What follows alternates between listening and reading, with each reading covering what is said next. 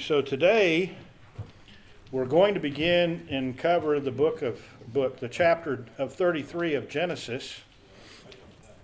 Last time we left off, Jacob had just taken his family and his people and his goods across the river Jabbok, and he's left alone. Prior to that, he had sent out messengers to see about Esau and to let Esau know that he was in the area and wondered about heading that way. And the messengers come back, oh yes, we found Esau, and he's not going to wait for you to come to him. He's going to come to you, he and about 400 men.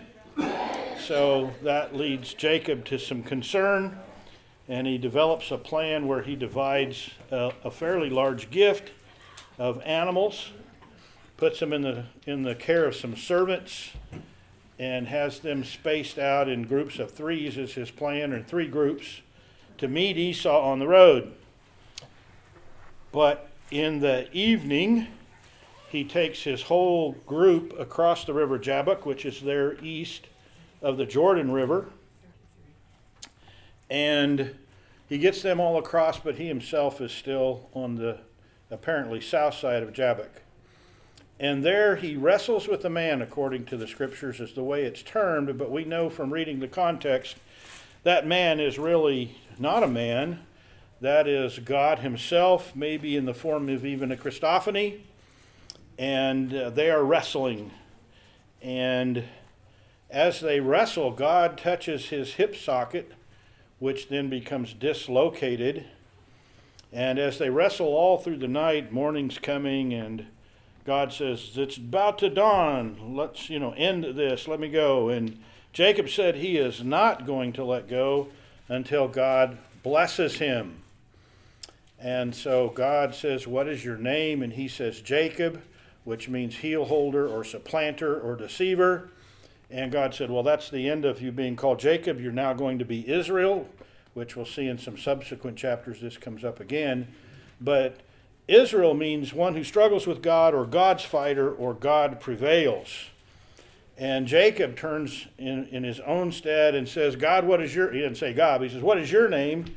And God said, why are you asking that question? And really doesn't answer it. And Jacob says, earlier, I'm not letting go until you blessed me. So God blessed him.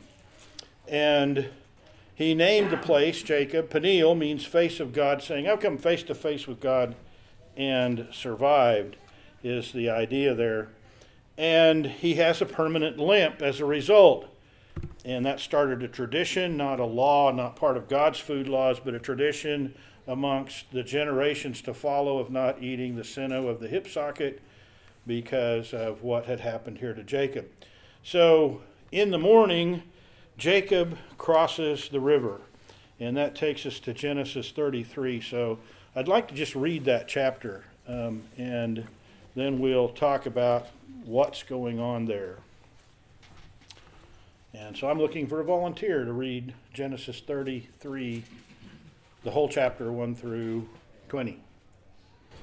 Go ahead. And Jacob lifted up his eyes and looked, and behold, Esau was coming, and 400 men with him. So he divided, 33, right? Yeah. You're right on. So he divided the children among Leah and Rachel and the two female servants. And he put the servants with their children in front, and Leah with her children, and Rachel and Joseph, and last of all. He himself went on before them, bowing himself to the ground 7 times, until he came near to his brother. But Esau ran to meet him and embraced him, and fell on his neck and kissed him, and they wept. And when Esau lifted up his eyes and saw the women and children, he said, Who are these with you, Jacob? And Jacob said, The children whom God has graciously given your servant. Then the servants drew near, they and their children, and bowed down. Leah likewise and her children drew near and bowed down. And at last Joseph and Rachel drew near, and they bowed down. Esau said, What do you mean by all this company that I meet? Jacob answered, To find favor in the sight of my Lord. But Esau said, I have enough, my brother. Keep what you have for yourself. Jacob said, No, please, if I have found favor in your sight, then accept my present from my hand. For I have seen your face, which is like seeing the face of God, and you have accepted me. Please accept my blessing that is brought to you, because God has dealt graciously with me, and because I have enough. Thus he urged him, and took it. And he took it, excuse me. Then Esau said, let us journey on our way, and I will go ahead of you.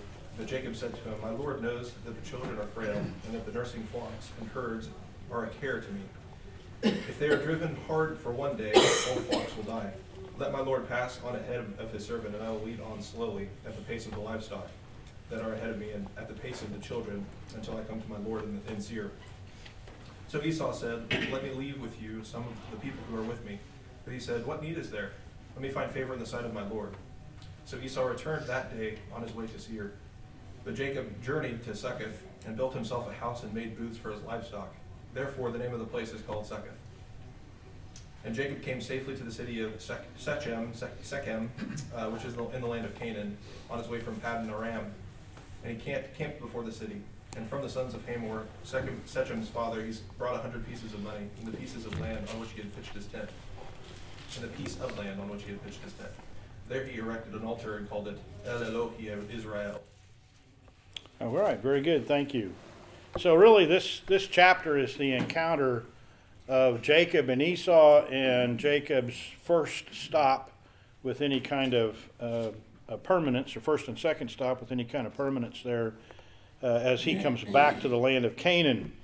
So first of all it says, then he lifted his eyes. So here's Jacob on the other side of the river. He looks up, and in some level of distance away he saw Esau is coming, and with him 400 men. And so he had a plan to divide his people up, which he exercised. And so he divided the children between Leah and Rachel and the two maids. And he ordered them in the way that they were coming in verse 2.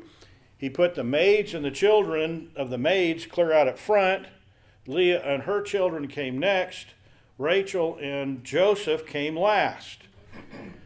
Now, the scriptures do not tell us what was in Jacob's mind at that moment, but we probably could make some intuitive, good, possibly correct, and certainly reasonable guesses about that. What do you see about this order? What's he doing here? Why this order?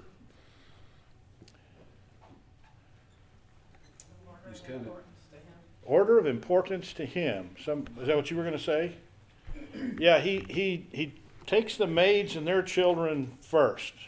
So he's not considering it zero risk, is he? I mean, these are his children, and clearly he cares for them. We see that throughout the book. He does occasionally become, and will next week with a couple of them, become extremely exasperated. But nonetheless, he is trying to care for his family, but based on who their mothers were, their importance may indeed have varied considerably, or at least enough that when he divided them up, the maids, the not fully wives, I don't know if that's the right way of saying it, but he puts them out in front. So the first of the family that Esau is going to encounter will be the maids. And Leah has lived a life of secondary importance to Rachel throughout all of their married life, comes next with her children, and finally last is Rachel and her one son Joseph. And so that's where we're at. In verse 3 we see that, but he passed himself on ahead of them. So he goes out first to make that initial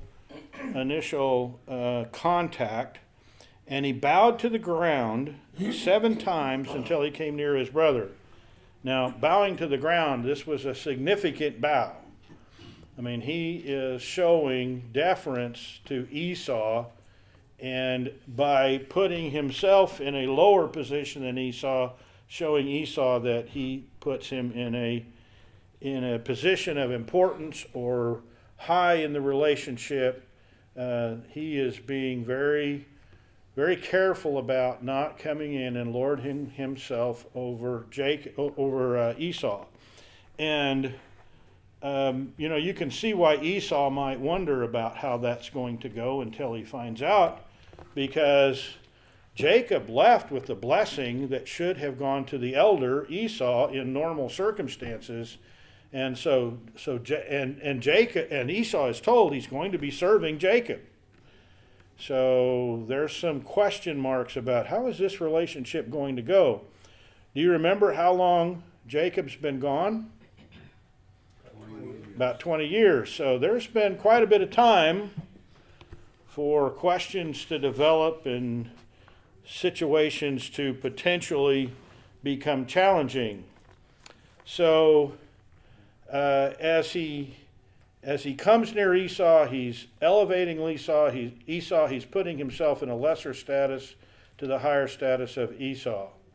But verse 4, I think, if we were reading it for the first time, and probably in Jacob's eyes this was a surprise, but Esau ran to meet him and embraced him.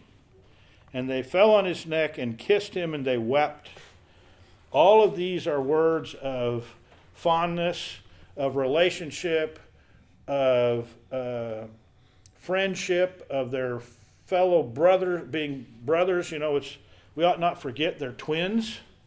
And I've been watching some twins grow for about 10 years, and that is not always a peaceful relationship.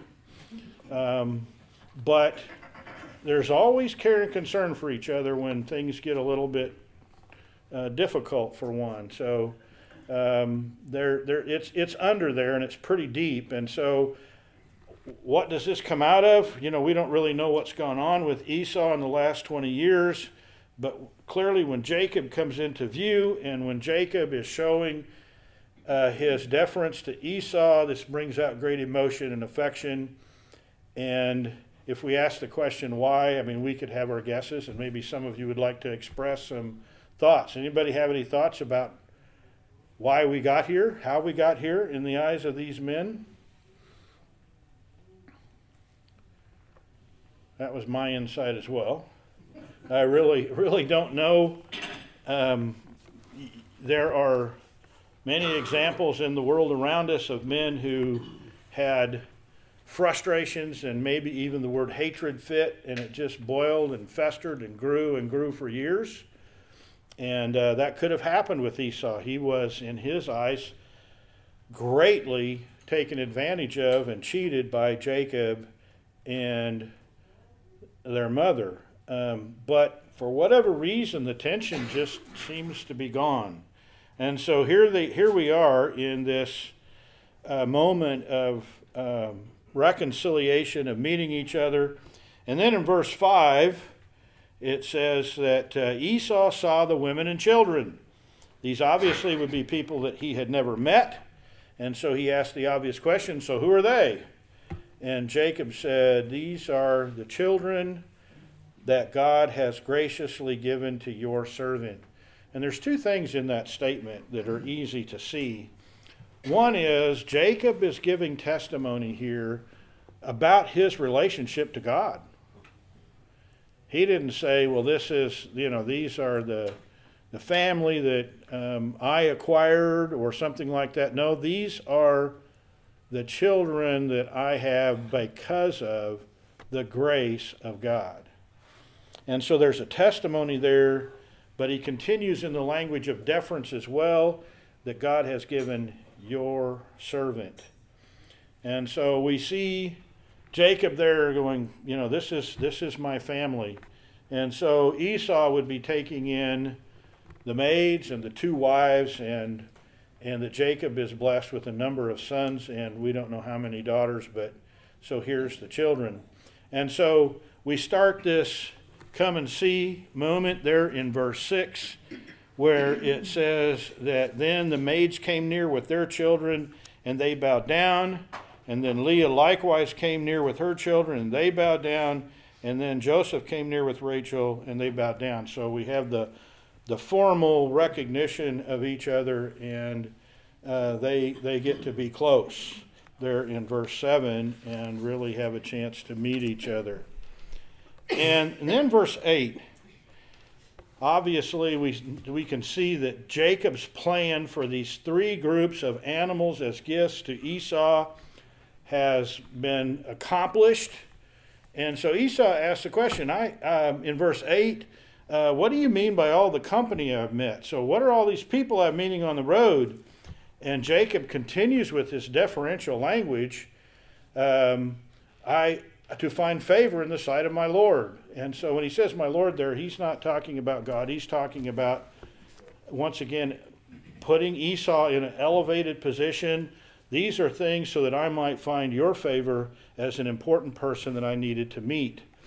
And so clearly his plan of having these three groups be met by Esau on the road has come to be. And in verse 10, verse 9, Esau says, I've got plenty, my brother, which is a good title for Jacob to hear. I've got plenty, my brother. You keep it. What evidence do we have that Esau indeed did have plenty? 400 men. People without means aren't accompanied by 400 men to go meet their twin brother. And so we have evidence. The other piece is, why would Esau have brought 400 men? What do you think Jacob thought about hearing Esau was bringing 400 men? There was going to be a fight. Going to be a fight. Does it appear that Esau had in mind to fight? Didn't sound like it. At least as an aggressor? Well, we don't really know. I mean, did those gifts that he met along the road begin to make him think, have a second thought about who Jacob was? We don't know what caused him to reach the point and when it occurred that he became glad to see Jacob. But Esau himself, when he heard that Jacob was coming, and the servant came, I mean, here's Jacob sending out a servant, right? So he's got servants. And we don't know what other kinds of information may have been given to Esau at that time. Esau may have asked questions.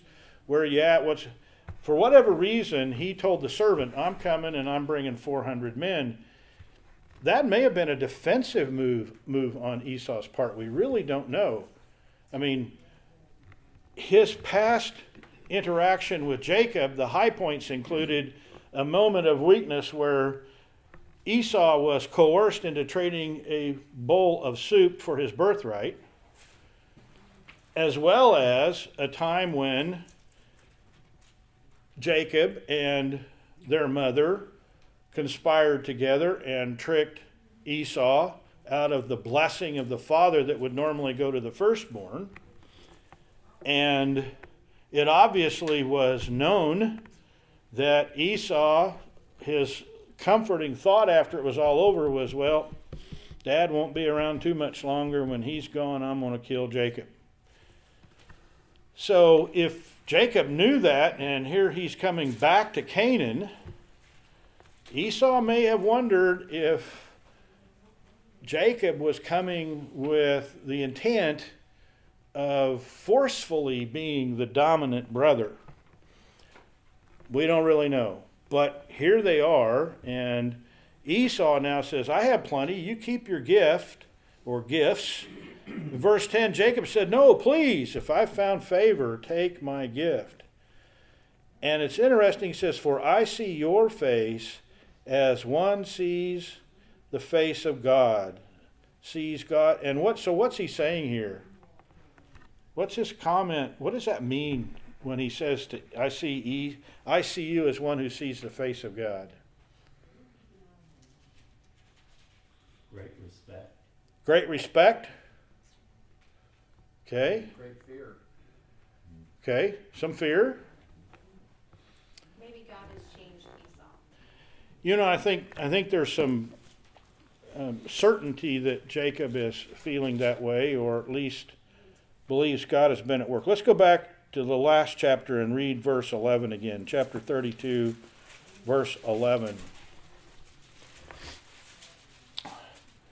Jacob spends some time in prayer with God, and this is out of the middle of a prayer where Jacob recognizes who God is and the heritage that goes along with the relationship with Abraham and Isaac and now him. And this is his request in the middle of that prayer. Somebody read verse 11. Please deliver me from the hand of my brother, from the hand of Esau, for I fear him, that he may come and attack me, the mothers with the children. So Jacob pleads to God, asks God, whatever the right word there is, to take care of this fear he has with regard to what Esau may be coming to do. And so that was just very recent when he was sending the gifts out and putting them together. It was right after that.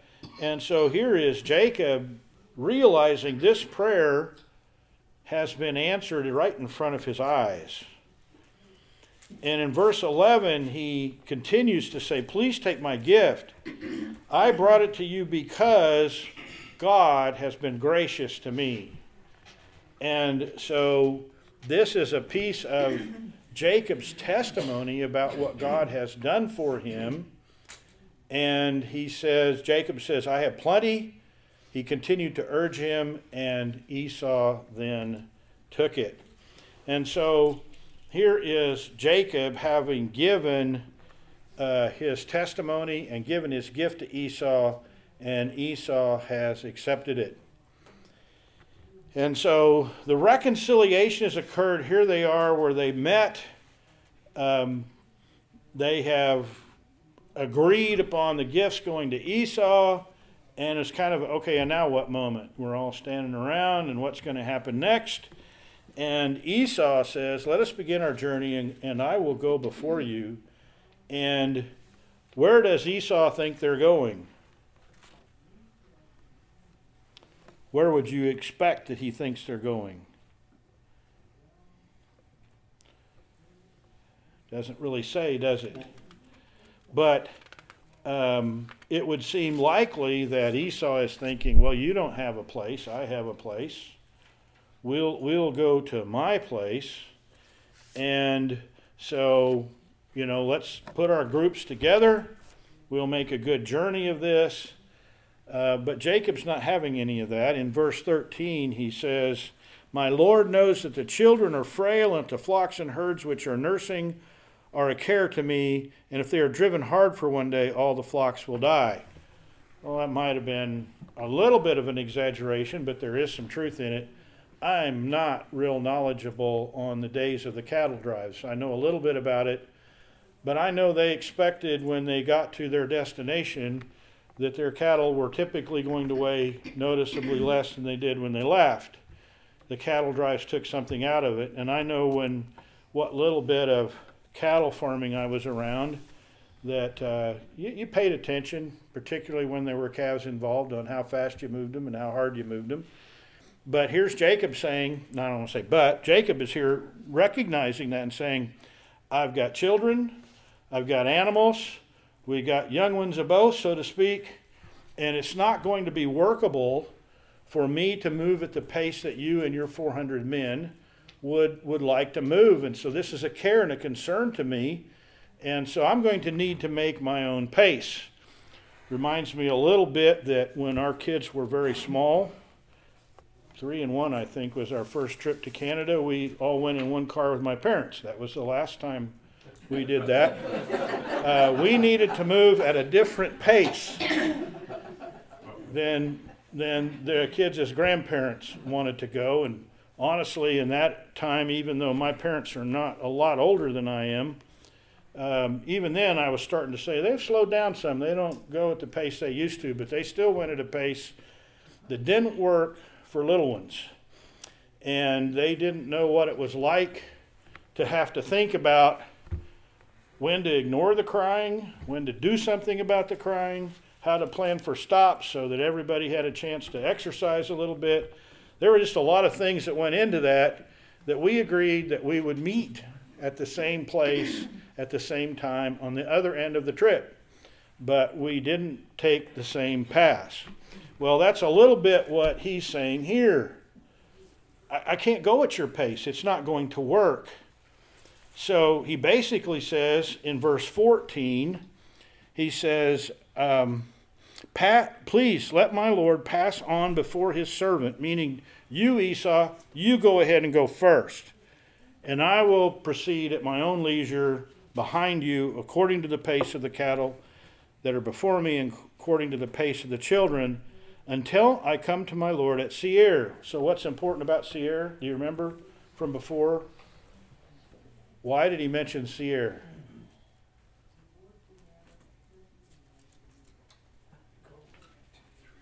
Stretching your imagination, your remembrance.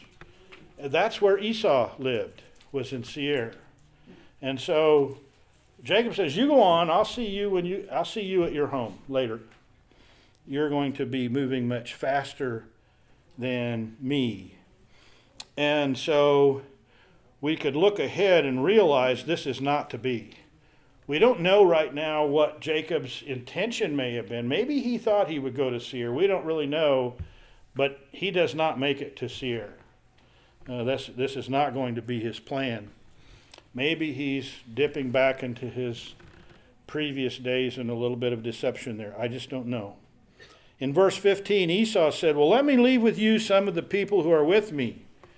So he's got these 400 men, and Esau is saying to Jacob, "Let me leave some of these people with you." Now, why would he do that? Make sure he gets a seer. There's two possibilities that stand out. There may be others, but one is, I'll kind of leave my people here, and they'll make sure this all works out like it should, and they'll be there to help you know which path to take and make sure you stay on it and that kind of a thing. Why else might he have wanted to leave some of those men, or maybe even all of them? Protection from outside forces. Absolutely. This is not necessarily, it's not always safe to be traveling around with a lot of goods. And so these men might have been there to help be a good escort to help them stay safe on their journey, and maybe even know where the water holes are and some of those kinds of things. Now, Jacob wasn't a young man when he left Canaan, so he should have known some of that for himself. Jacob has an answer. Well, what is the need here? Why would I do that? Let me find favor in the sight of my Lord. And so basically saying, leave me on my own. That's where I need to be. Honor me is enough. He could have said, honor me with letting me manage this myself. You take your men and go, and we'll handle it just fine. So in verse 17, Jacob, it says, went on to Succoth to build a house, and he made booths for his livestock. This is east of the Jordan, not far from the ford of Jabbok. So he doesn't go a long ways before he stops and builds himself a house. And this booths for his livestock could have been a lot of things. That word could be used for a tabernacle or tent. It could also be used for some kind of crude or temporary shelter. So he set himself up some shelter for his livestock so that they could either get out of the sun, get out of the wind, get out of the rain, whatever it might be. And then we see that it's named Succoth, and there's really nothing I found. I'm not saying it's not there, but I sure didn't find it about that town. It looks like Jacob named it. It's a proper name with no real particular meaning that I ran across. So that's where Jacob comes to rest. There is at Succoth, and he stops there, but apparently doesn't stay a long time because we wind up in verse 18 where Jacob moves on to Shechem. And it says, now Jacob came safely to the city of Shechem, which is in the land of Canaan, when he came from Padaram and camped before the city. So he gets up in the area of Shechem and sets up his camp. I don't want to say pitches a tent, but whatever means they were using for shelter, probably tents. That's where he is. And they're in the land of Canaan. He had to cross the Jordan to wind up there, to get there from Padaram, and he's there camping by the city. And we're going to spend a little time with Shechem here in a minute. But when he's there, he bought a piece of land. in the same area where his camp was set up, from the sons of Hamor, Shechem's father person at that time. Shechem is there. We'll see more of that next time. But he stops and he makes this deal for the land. And he pays 100 pieces of money to Hamor, the prince of the city. And so let's go back. We've run across this before. I want to go first of all back to Genesis 12, 4 through 9. Genesis 12, 4 through 9.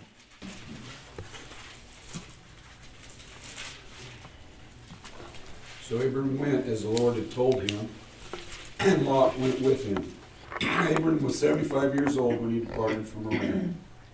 And Abram took Sarah's wife and Lot his brother's son, and all their possessions that they had gathered, and the people that they had acquired in Haran, and they set out to go to the land of Canaan.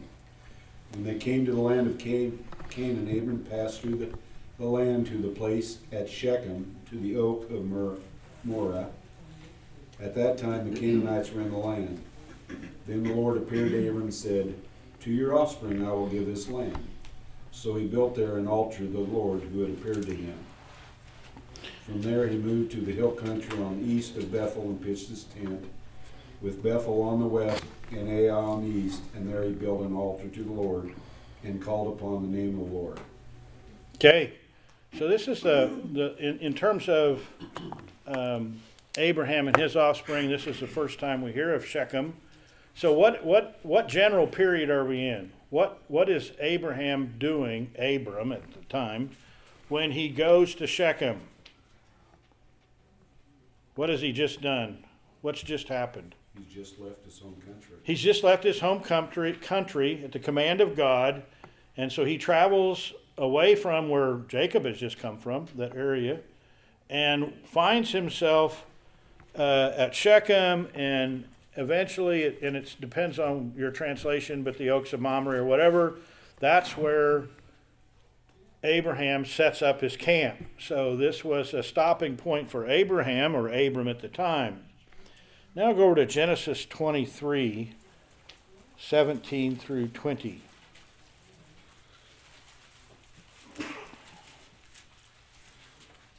Genesis 23, 17 through 20.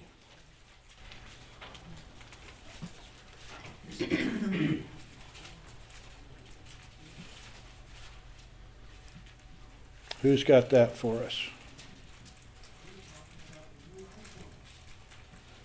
So Ephraim's field, which was in Machpelah, which faced Mamre, the field and cave which was in it, and all the trees which were in the field, that were within all the confines at its border, were deeded over to Abraham for possession in the presence of the son of Heth, before all who went in at the gate of his city.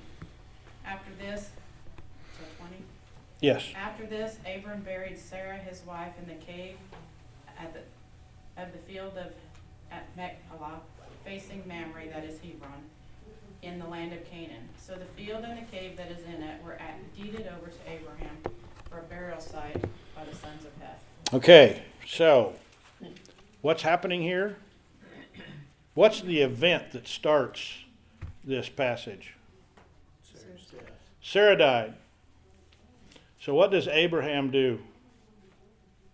He buys field He buys this field for the Hittites. from the Hittites. And what's the key characteristic of the field with regard that has to do with Sarah's death? It's got a cave in it. And he's going to use this cave as a burial site for Sarah. And so he meets with these men, and it's an interesting negotiation. We had fun with that when we went through it, the typical negotiation style for the time. But Abraham purchases this ground. And Abraham stayed at a lot of places. And he had a fairly good-sized footprint. he had enough of an army or enough men that he could put together an army to go rescue Lot, if you remember. So he's not a small player by any stretch, but in terms of what's recorded in the New Testament, this is his only purchase of land.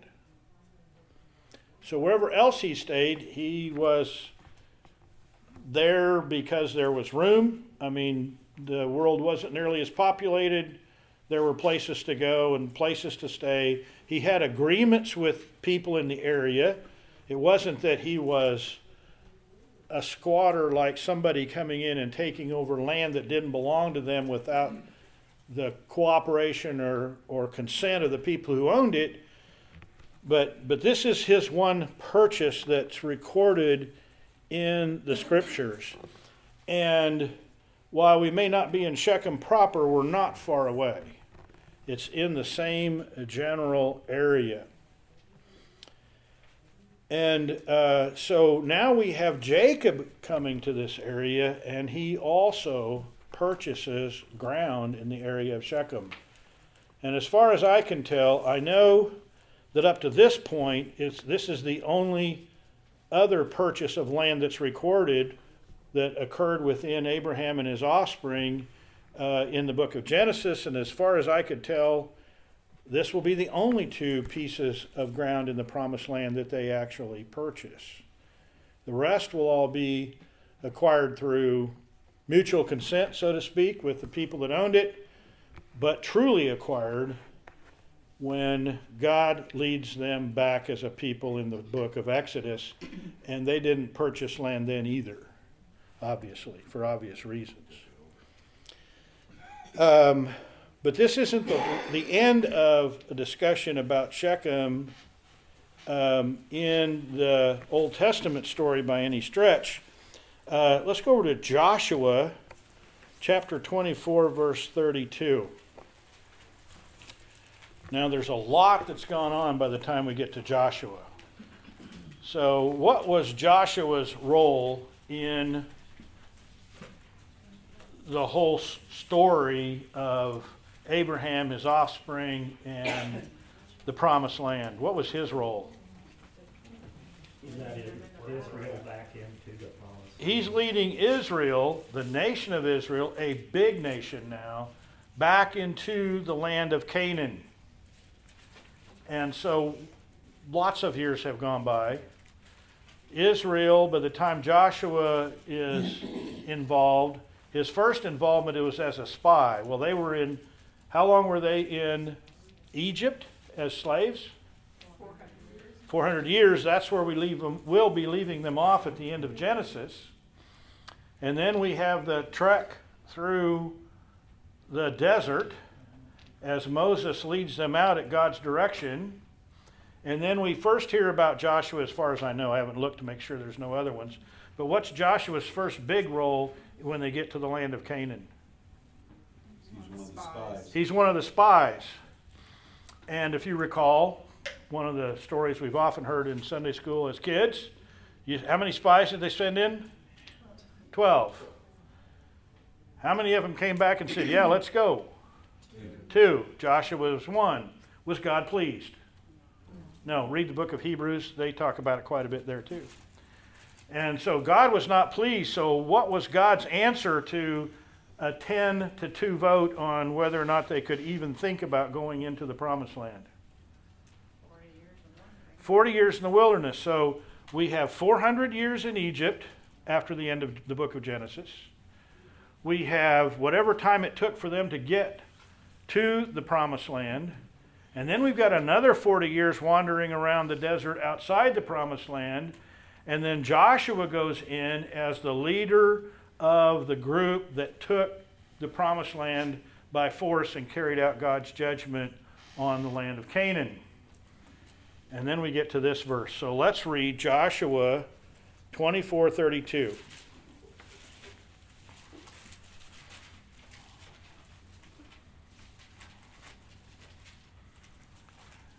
Who's got that? And Joseph's bones, which The Israelites had brought up from Egypt were buried at Shechem in the tract of the land that Jacob bought for 100 pieces of silver from the sons of Hamor, the father of Shechem. This became the inheritance of Joseph's descendants. Okay, so we now have Joseph's bones that were brought back at his request to be deposited in the land of Canaan when the right time occurred. And where are they buried? In the very piece of ground that we see Jacob buying right here. One more. John 4, 1 through 12.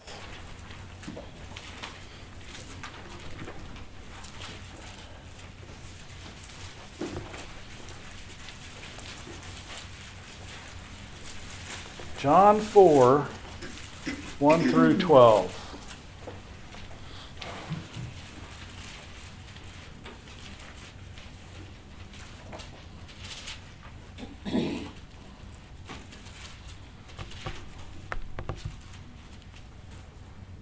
Who has that?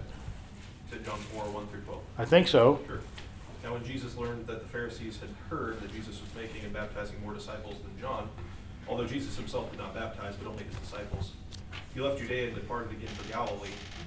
And he had to pass through Samaria, so he came to a town of Samaria called Sychar, near the field that Jacob had given to his son Joseph.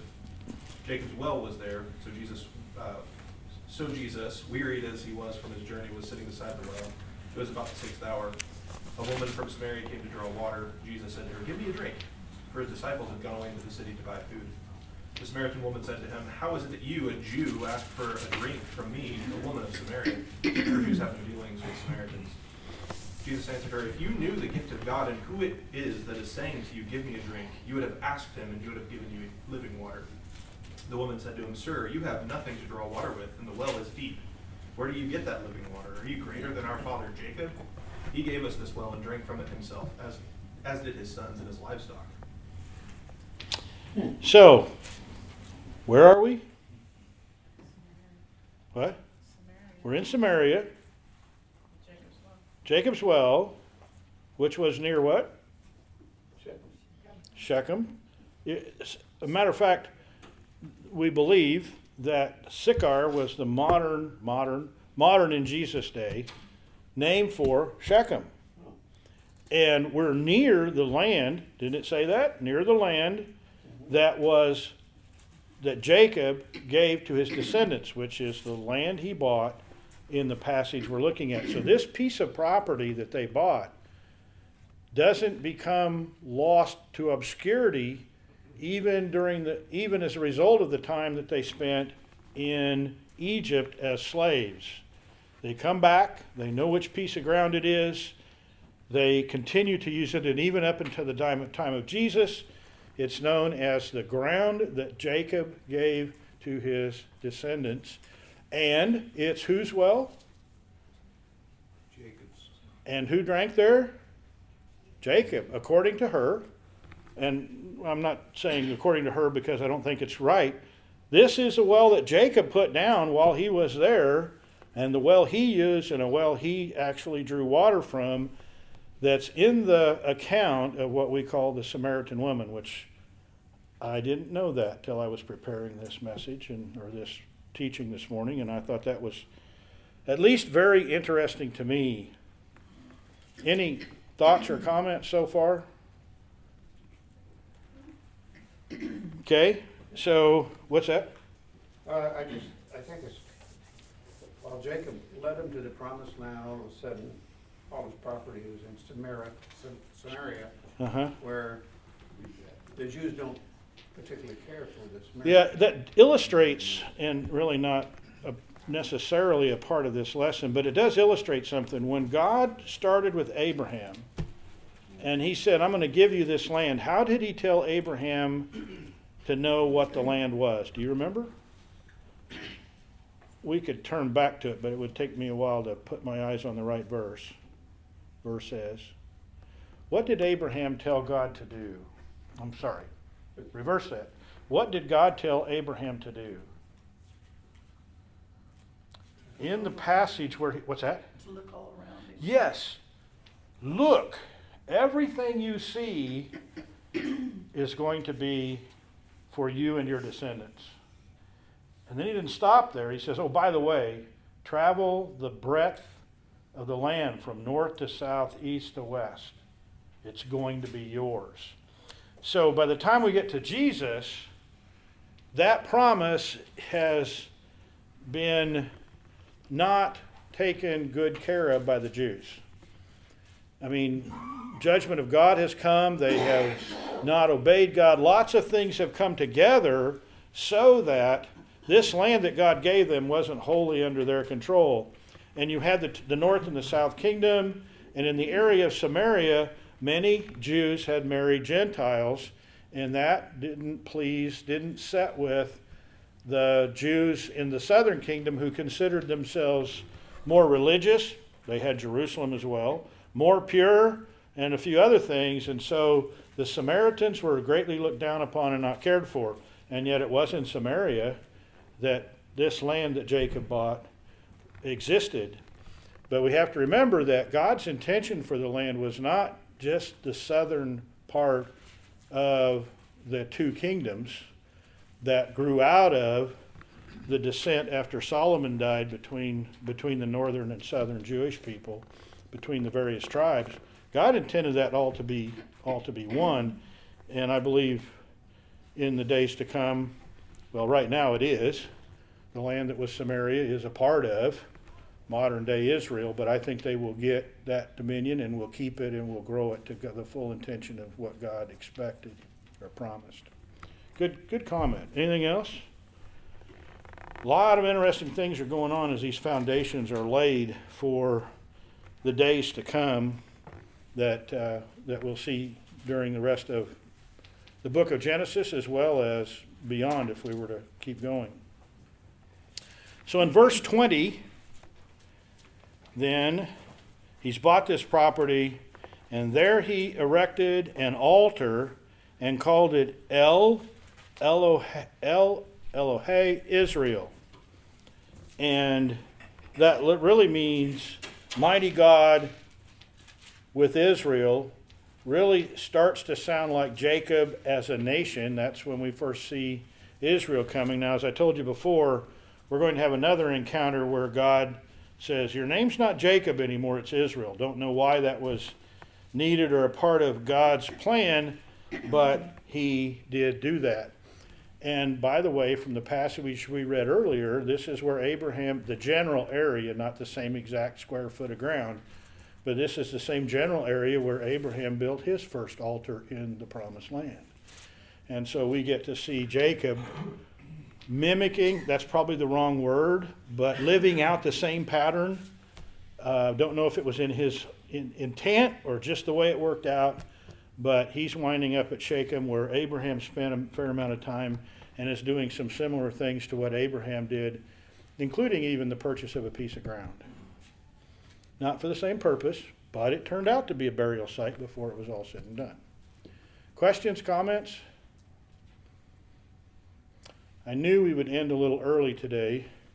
If you took a look ahead to what's coming in chapter 34, there is no way I could get started into 34 and do anything with it. So I decided it's just going to have to work out however it works out today.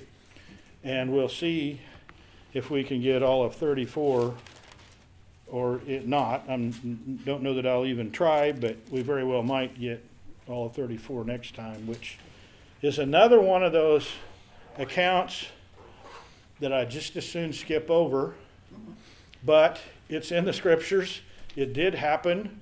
Moses recorded it, and it does show a little bit about who these sons of Jacob, at least a couple of them, are growing up to be. And once again, God's words later in the scriptures about picking Israel, not because they were the great or the best, but picking them because they were small and the worst in some respects. That's not what way God said it, but that's kind of how it works out. God did that so that he would be glorified, not that they would. So let me close with a word of prayer. Father, we are encouraged by what we see in the Old Testament about how you worked with people who were sinful and like us in so many ways, that you worked with them to establish your kingdom and lay the foundation for Jesus to come and to take upon himself the sins of the world and actually carry our sins as followers of Christ to the cross and suffer in our place.